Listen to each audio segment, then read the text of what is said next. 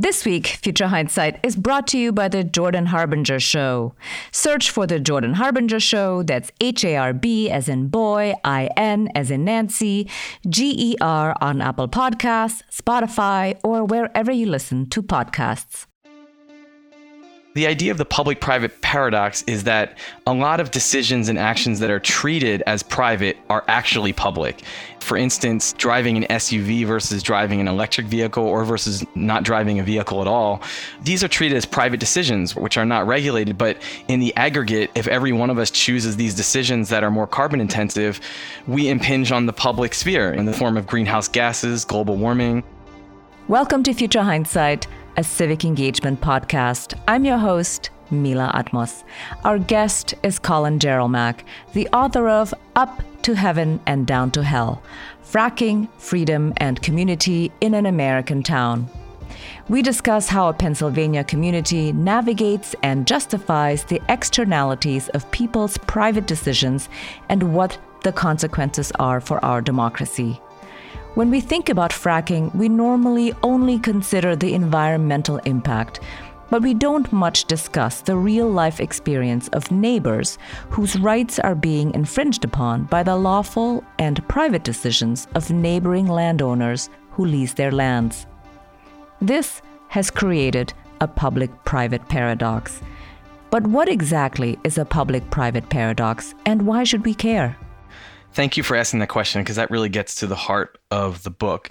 There's this conception that there is a sphere of private life that is separate from the public domain. And generally in America, we don't regulate, or we are loath to regulate, things that are in the private sphere, because these are treated as decisions and actions that don't impinge on other people's ability to love who they want to love, worship how they want to worship, etc. And so the things that we do tend to regulate are actions and behaviors that enter the public domain, where me doing something can harm your rights, your ability to access opportunities or goods. And so the idea of the public-private paradox is that a lot of decisions and actions that are treated as private are actually public. For instance, driving an SUV versus driving an electric vehicle or versus not driving a vehicle at all. These are treated as private decisions, which are not regulated. But in the aggregate, if every one of us chooses these decisions that are more carbon intensive, we impinge on the public sphere in the form of greenhouse gases, global warming. And this has a direct impact on other people, on their ability to access resources that are limited, like air and water, and also on their life and liberties. A lot of the decisions that we treat as private are actually environmental decisions that impinge on other people's liberty and other people's ability to access scarce resources. And so I make the argument in the end that they ought to be treated as public decisions and ought to be regulated as decisions and actions that impact the public domain. So let's break it down a little bit step by step. In terms of the United States, it is a unique country that allows a landowner most of the time to have the rights to both the surface and also subsurface. And in most countries, that's not the case. So that if there is an energy company that wants to drill, a mile under the ground, the nation state would engage directly with the energy company. But in the US, you have private citizens engaging in these agreements and selling of these rights to drill underneath. Tell us a little bit how this actually is a private public decision, because I think that's maybe much less obvious in the way that we think about fracking. When we think about fracking and the way that it plays out in this country, I think a lot of people think in the broad scale. There's a political fight between those who support it and those who are against it, which generally maps onto the right and the left. And I think people may have a conception that how fracking proceeds is based on who's winning out in that debate. The individual who owns the land owns it, quote, down to hell, which is where the quote of the book comes from. How fracking plays out is actually a private decision made by thousands of landowners across middle America who on their own are approached by a representative of the energy company and sit down at a kitchen table and make the decision, often without talking to anyone else. It's purely their decision to make privately. And so how fracking proceeds is thousands and thousands of people deciding to lease their mineral rights individually. And the aggregate effect of this is planetary-wise, it's increasing global warming. More immediate in the community, which you've already alluded to, Mila, is that I make this decision and it appears as if it is just my decision alone, because property rights are so strong that they allow me to make that decision. But it is impossible for me to have my land developed for oil and gas drilling without it impacting you. I mean, the worst impacts, which do happen sometimes, are contamination of water. And so I can contaminate your groundwater. But even if that doesn't happen, there are so many other things. To frack one well one time takes hundreds of big rig tankers driving along small roads, lining up in caravans. They pockmark the roads with potholes. Residents may get notices in their mailbox that they can't exit or enter their driveway for a certain number of hours while the trucks are coming and going. There's a lot of noise and light pollution from drilling. After they've fracked a well, it's often not hooked up to a pipeline right away, so then they would burn off the gas and it lights up the entire valley or area, and it's so loud, this burning off of this gas, this huge flame, that it's like a jet engine and residents can't sleep. So I'm your next door neighbor. You do these things. My capacity to enjoy my property rights, my quality of life is degraded. Sometimes even literally my property, if there's contamination, is impacted. This externality spills over from your decision. And so it's actually not a private decision. And that's how this is a sort of perfect example of the public-private paradox, because legally it is your private decision, but I'm arguing it ought not be, because it actually infringes on my ability to enjoy life, liberty, and property.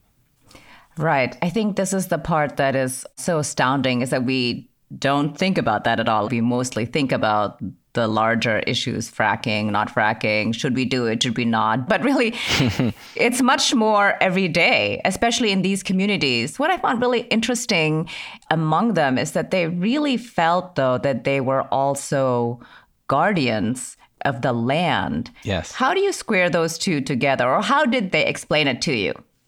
I don't want to paint a broad picture that says everyone is the same. The folks of Lycoming County, which is where I did this research in Pennsylvania, they are on the whole, staunchly conservative. All the folks who own land and are leasing it live outside the city and are conservative, and I would say even libertarian leaning. They very much staunchly defended property rights and believed in self-reliance. They did not want the government involved in their lives in any way, which meant de facto any form of environmental regulation was bad, because environmental regulation meant government regulation over individual choices and over land use. So many of them are living on pieces of land, sometimes slivers, that are descended from an ancestral family farm. For many folks, the land was kindred to them. It wasn't just the deed that made them own it. It was the roads and sometimes mountains named after their family. You might think then that they would want to protect it and that fracking would be seen as a threat. But for a number of folks, it was quite the opposite. There was this anxiety that the land would be lost on their watch. And they were worried that their kids, grandkids would not want to continue living there, or that they wouldn't even be able to hold on to it. A lot of folks are what people call land poor. They own this property, but even paying the property taxes is a burden. They saw leasing as a lifeline, as the possibility of sustaining this property for future generations and making it not a burden for their children and their grandchildren, even if it meant sacrificing some of it with, for instance, well paths or access roads. What surprised me is that most people didn't sell the land outright and moved. Maybe because there's an asymmetry of information. They don't know everything that the energy company knows. Mm-hmm. And they also don't fully understand the intentions of the energy company. I should say that in this region, there's been a long history of occasional drilling of shallow vertical wells.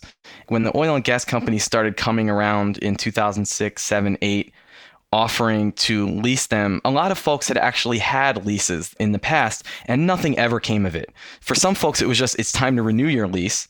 And so the oil and gas company didn't really talk a lot about what they were doing was this new process of hydraulic fracturing and horizontal drilling, which is far more disruptive than traditional vertical wells. And so that was sort of the first stealth move, if you will, that the oil and gas companies made. A lot of property owners did not have a sense of how much more disruptive this was going to be. And also, the emphasis on the horizontal drilling part of it along the shale layer more than a mile underneath the surface, that seemed like there's not going to be that much surface disturbance. I don't think it would have occurred to anybody to sell their property and move. I think they saw this as, this isn't really going to impact me that much, and it's giving me some money precisely so that I can hold on to my property. You talk about procedural injustice and how lessors really often just make tragic decisions. trying to make the best of a situation with inaccurate and incomplete information, and or because their neighbor is already sold. So then if you live on a small land, you might as well get a little bit of money. So talk a little bit, if you could, about procedural injustice and how it takes advantage of the lesser. The idea of procedural justice is that having a say in decisions that affect you is just as important as the outcome. People can feel a sense that they have been taken advantage of if they don't have a say in the process. A lot of these folks either signed the lease right away because they thought it was just like leases they had signed before. Some of them did take the lease to a lawyer, but this was so new that local lawyers didn't really understand what they were reading and understand how much autonomy over the land was being given away. I'll tell the story about George Hagemar. So he signed this lease. They put this well pad. He has no say in where it's put. So they put this large, almost 5-acre pad, and then they put a driveway down. He didn't really understand that there would be a new driveway through his property. And he had hoped and tried to ask them, if you put the driveway on the other side of this tree line, he wouldn't have to look at it. The trucks wouldn't go right by his house. Nope, they did it the way they wanted to do it. Once they were drilling on his property, there was a security guard shack stationed at the entrance of his driveway that actually put up a stop sign to tell him that he couldn't enter his property. And it makes sense from a safety perspective, but he had never imagined that his own access to his property would be limited. The company put a surveillance camera on his property that he did not even know was there. And when he walked across the well pad, which was in his backyard, the next day the gas company called him and said, "We have video footage of you walking across your well pad and you're going to be arrested if you do it again. That's trespassing because we are leasing that." He found out that they were going to be withdrawing thousands of gallons of water from the creek that runs through his house when he saw an ad in the classified section of the newspaper, which the company was required to place. And it turned out when I dug into it, all of these things were allowed in his lease with really vague language. So George actually became much more skeptical and sour on the industry, even though he was a big supporter of it. And it was precisely because of this procedural injustice that he did not understand that the lease basically gave carte blanche to the petroleum company to do almost anything they wanted to do. Another thing he didn't understand, and a lot of lessors had the same thing, they signed a 5-year lease, but 5-year leases are only 5 years if nothing happens at the end of it. There's this clause, again, in legal jargon, buried in the lease often, that if they drill on your property, then the lease is in perpetuity until they have extracted all of the resource, which could potentially mean a century of this on your property because these wells can be productive for decades and there are layers of shale underneath the Marcellus. He thought it was 5 years and then they would be done at the end of that. So this is tragic irony because, as I mentioned to you before, a lot of the folks, one of the thing they valued most was their land sovereignty. They liked living in a very rural area, part of northern Appalachia where they could do as they pleased. And to find out that in the end you've become a tenant on your own property, in a sense, is probably the greatest injustice of all for them. It's really heartbreaking, actually. As I mentioned at the top of the episode, our sponsor this week is the Jordan Harbinger Show. Jordan hosts an interview podcast that drops multiple times every week and was rated one of Apple's best podcasts of 2018. He focuses on the most successful and interesting men and women in the world, and his interviews bring their wisdom and advice straight to you. Jordan interviews guests from all walks and angles of life, so you never know quite what you're going to get. But you do know it'll be interesting. His fascinating guests and engaging style will leave you wanting more, and with over 500 episodes of back catalog, you can dig in as deeply as you want. I really enjoy the show and think you will as well. There's just so much here. Check out jordanharbinger.com/start for some episode recommendations or search for The Jordan Harbinger Show, that's HARB as in boy, IN as in Nancy, GER on Apple Podcasts, Spotify, or wherever you listen to podcasts. So I want to go back to the social contract because now we have an idea about what the relationship is between neighbors and their relationship with the corporation, with the oil company. Mm-hmm. So in what way is the social contract here compromised within the community and with the people that they do business with? Because at the end of the day, we have to live with them together, too.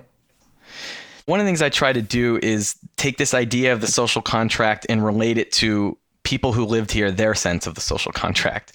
And perhaps the easiest way to do that is, when folks colloquially refer to their attitude as live and let live, that basically I do what I want, you do what you want, but I do ensure that in me living my life, I don't take away your ability to live and enjoy your life. So how that relates to the social contract is that it starts from the premise that people inherently value freedom and their autonomy, but they're willing to sacrifice some autonomy, but only to the extent that they get guarantees that others cannot take away their autonomy. Fracking violates this live and let live clause, because if I lease my land and then there's all this development and there's all this truck traffic and the roads are getting beat up and there's flaring, and occasionally, as I saw, sometimes there is explosive levels of methane that wind up in people's water, I'm not letting you live anymore. I am certainly infringing on your capacity to enjoy your property, compromising the value of your property. And we could even say, if you want to get to like the life, liberty, happiness clause, there have been a lot of different public health issues linked to fracking. And what's unfortunate is I don't blame individuals for this. I don't blame people who lease their land, because by the way, almost every landowner in this area leased their land. What I blame is the almost utter lack of serious regulation that would account for these externalities. The lack of a regulatory structure, the staunch protection of property rights, basically puts the onus on every individual to make a decision that is a balance between what's good for them and what's good for their neighbors. And, property rights make it seem like this decision is purely a private decision. So what is the kind of regulation that you like? I mean, you do mention that there are zoning restrictions here and there, but really they're not strong enough. But what kind of regulation would have saved the worst abuses in this community? I have two answers. I mean, one is the ideal and one is the more realistic. In an ideal world, fracking wouldn't exist. In an even less ideal but seemingly idealistic world compared to what we have now, fracking would be regulated at the federal level. I mean, the so-called Halliburton loophole that Dick Cheney, when he was vice president, who was the former CEO of Halliburton Oilfield Services, basically took away the jurisdiction of the Environmental Protection Agency to regulate fracking in a way that they do a lot of other industries that pollute. Now, what I do say, even more locally, that could have been done is most municipalities in so-called home rule states, of which Pennsylvania is one, can control land development through zoning to balance property rights and economic development with scarce public goods. So for instance, they may zone an area residential and then say that within a residential area, you cannot have certain industrial uses. If we had had something like that, that could have played at least a part of mitigating some of this. But what happened in Pennsylvania, it's also happened in Texas and Colorado, is that the oil and gas industry complained to conservative legislatures, and all of these states had conservative legislatures, saying, it can't be that every time we move to a new town or a new county, we have different regulations for zoning. We need consistent regulations across the board. And all of these states who were very pro-industry went for it. And so they preempted municipalities' ability to control fracking through zoning. And what that meant was, in towns, gas wells were allowed in some instances where no other industry was, and very close to houses and drinking sources. The more realistic, and I also think, interestingly, this jibes with the more conservative politics that I think a lot of landowners would have accepted. They're anti-regulation, but really it doesn't mean they don't like any kind of restrictions. They're anti-regulations from distant bureaucratic governmental bodies that they feel don't understand the community. So federal and state regulations. But a lot of folks supported zoning. And so people actually did recognize that there should be restrictions on land development in the name of public good of the community. But fracking was like this one exemption because the state preempted it, that this was not a conversation that communities could have had. And I think that could have mitigated some of the worst impacts. One of the things that was so fascinating is that people showed up to town halls and all of these meetings. People were very invested, in fact, in their communities. And they couldn't discuss the fracking problem or the fracking question, I should say. They wanted to have a say.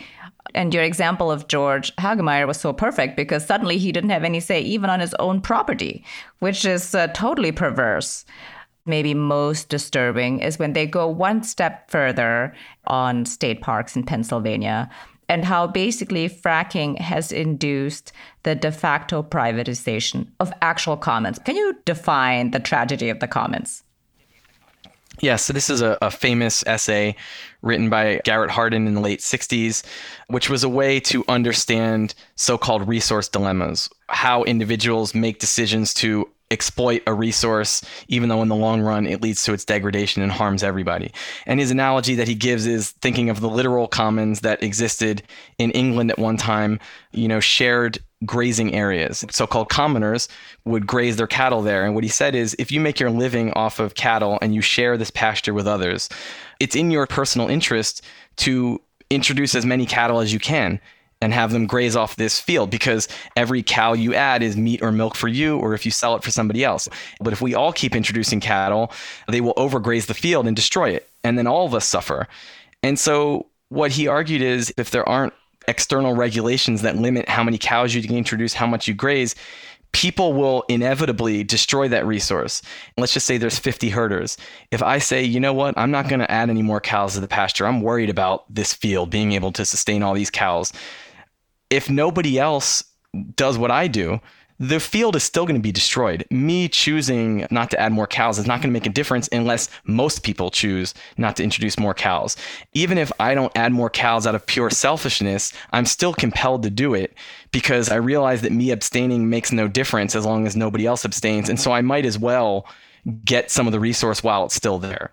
Basically, the lack of regulatory involvement in fracking induces a tragedy of the commons. I met so many people who said, well, I own 2 acres, 3 acres. Yeah, I made some money from leasing. I didn't make life-changing money, but I sat there and I saw that all the big farms around me leased, everybody else leased, and so I realized that it wasn't going to make a difference or not whether I held out. And so I just thought, I'm a fool if I hold out. I might as well lease and make some money from doing so. And so that's the tragedy of the commons, and that's how it played out with land leasing. If we go one step further, the state of Pennsylvania basically sold the subsurface rights to energy companies, and they have totally ruined one of the parks, Tyadocton. People used to go hiking there, go fishing there, and all this. So can you talk about what you learned in the larger fight against fracking, specifically when it comes to the common good? It wasn't that long ago that there was very strong bipartisan support for fracking. Obama bragged about how much federal land he opened up for oil and gas drilling. It was actually Ed Rendell, who was a Democratic governor of Pennsylvania, who held the largest auction for state forest land, auctioned off about 150,000 acres, raised over $400 million. So the state got in on the drilling bonanza. Certainly, they were aware of some of the environmental effects, but I think the numbers don't really give a sense of how disruptive it is. So, for instance, Tyadocton, as you mentioned, I did not expect it to be as much of a loss of experience of the wild and my ability to sort of roam and hike. Because if you look at the numbers, they say that a very small percentage of acres has actually been disturbed, right? So they say, well, we only have a disturbance throughout the entire forest of 2%. So that doesn't sound like a lot.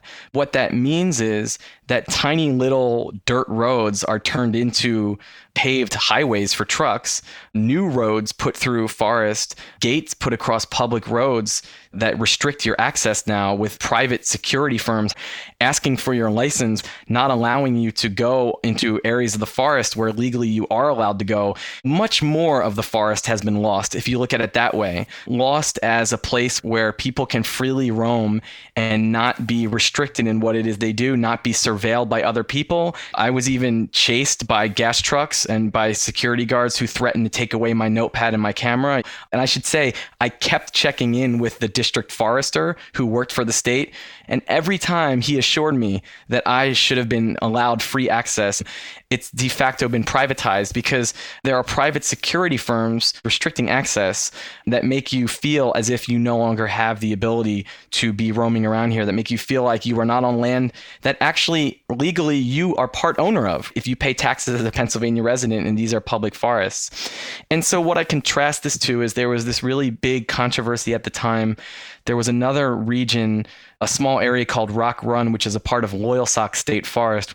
And this is a really beloved creek and region, partly because the creek is so beautiful and clear, and it's really easy to access, and you can swim or fish in this creek that is one of the purest streams in Pennsylvania. And it was discovered by the Responsible Drilling Alliance, a local group, and some others, that this area was going to be drilled next, and that there was going to be 26 well pads put within this area, each one of them being a 4 to 5 acre clearance. And then there, of course, there has to be a whole tangle of pipelines and roads to connect all of these. And so basically the experience of Rock Run was going to be degraded if not taken away.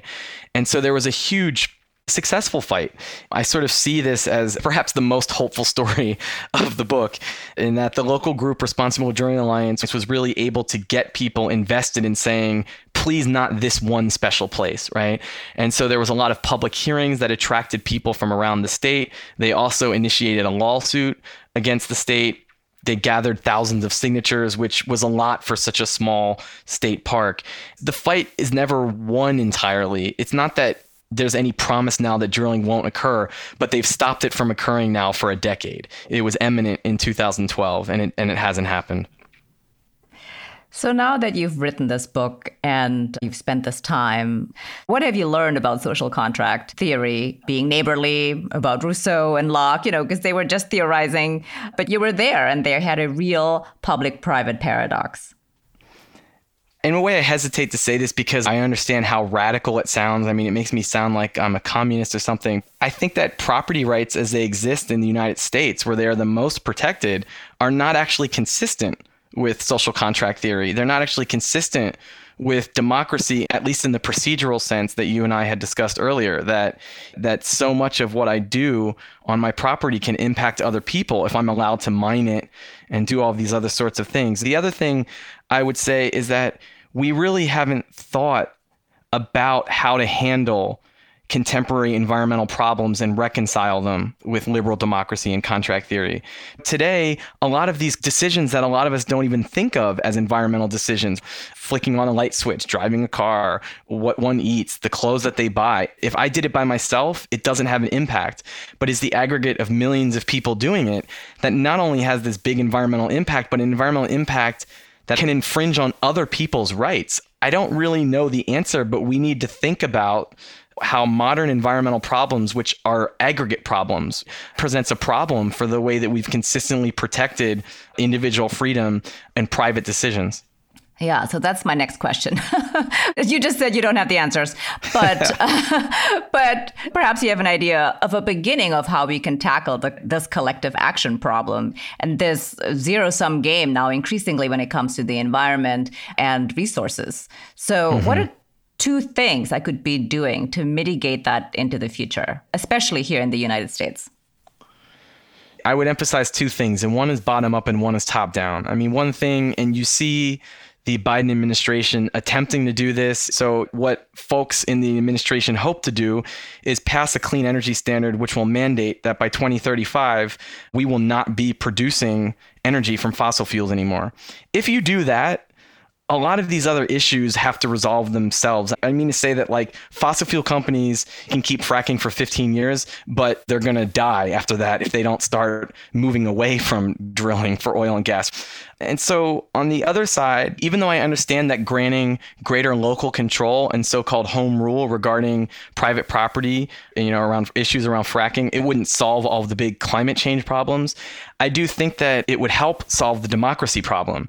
People, conservatives in particular, but a lot of these folks, they don't like rules if they're not a part in making them, but they're willing to play the game if they play a role in making the rules. And so I think that a lot of folks, if they would have been able to have decision-making power and if they would have seen in the policies to mitigate the worst results of fracking some of their own ideas, then they would be willing to go along with land restrictions. Even in conservative communities where there's ostensibly support for fracking, where there's ostensibly animosity towards regulation of private land use, you see that communities want greater restrictions, and they want to be able to control what those restrictions are so that they take into account local concerns and people's capacity to enjoy their own property. Yeah, I think it's really interesting that actually they're totally right. I mean, their instinct is correct, right? It's what they really want is to have the human aspect incorporated in the rules, that they are, as human beings, accounted for, as opposed to somebody pushing papers at a state capitol someplace that thinks about it just in theory. So here's my last question. Great. Looking into the future, what makes you hopeful? Aha. I have to say, the current presidential administration, Biden has been far more influenced by the progressive wing of the party as far as environmental policy than I expected. I mean, all of his policy is environmental policy. And by the way, also all of his policy seems to be environmental justice policy. I've been quite impressed. I've not seen a presidential administration that took climate change seriously and centered it in most of the things that they did. Related to that, why was Biden and why were politicians more broadly influenced in this way? It's the activism of the youngest adults and even teenagers. I mean, the climate marches that have been going on, a lot of the erosion of bipartisan support for fracking is directly related to how successful the climate movement has been, how many young people have been walking out of school, protesting, forcing adults of my generation and older to take this seriously. And so even though I understand that response may sound a bit cliche, like I'm hopeful about younger people, but it's about the specific things they're doing, not just that younger people may be able to shake off old ideas. That's well put. I think that's true, that young people are engaged actually in making the change and demanding action for public policy that leads to real decarbonization. Mm-hmm. Well, thank you very much for being on Future Hindsight, and congratulations on your book. Thank you so much, Mila. This was a really fantastic conversation. Examining a real-life public-private paradox with all of its human complexities has been illuminating for what the tragedy of the commons will mean for us going forward. With ever-decreasing resources and, no doubt, the continuation of the degradation of the environment, we have to find a way to at least solve the democracy problem. As I've often said, civic engagement is the answer to our most vexing societal issues, and here is no exception. We should join youth climate activists, all climate activists in fact, in raising our voices and taking part in making the rules and finding the solutions. Together with the Biden administration's environmental justice agenda, I'm hopeful we can make real progress. Next week, our guest is Séverine Autesserre, the author of The Front Lines of Peace, an insider's guide to changing the world. We discuss the crucial importance of bottom-up peace building with all local stakeholders in addressing the root causes of conflict. I'll give you my favorite example of bottom-up peace building. It's the island of Ituri in the Democratic Republic of Congo.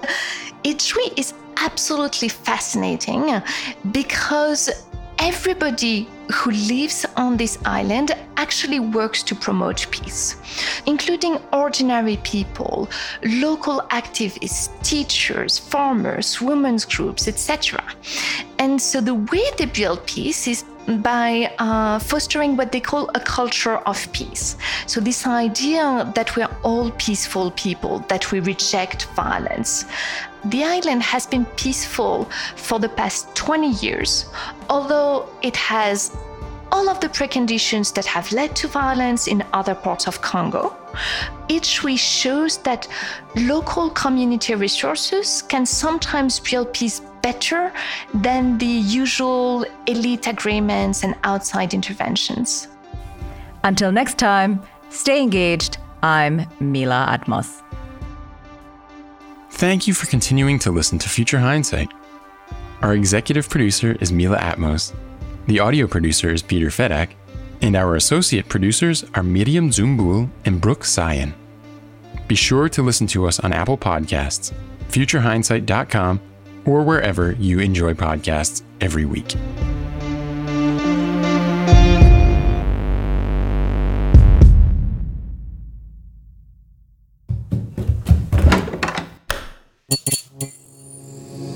This podcast is part of the Democracy Group.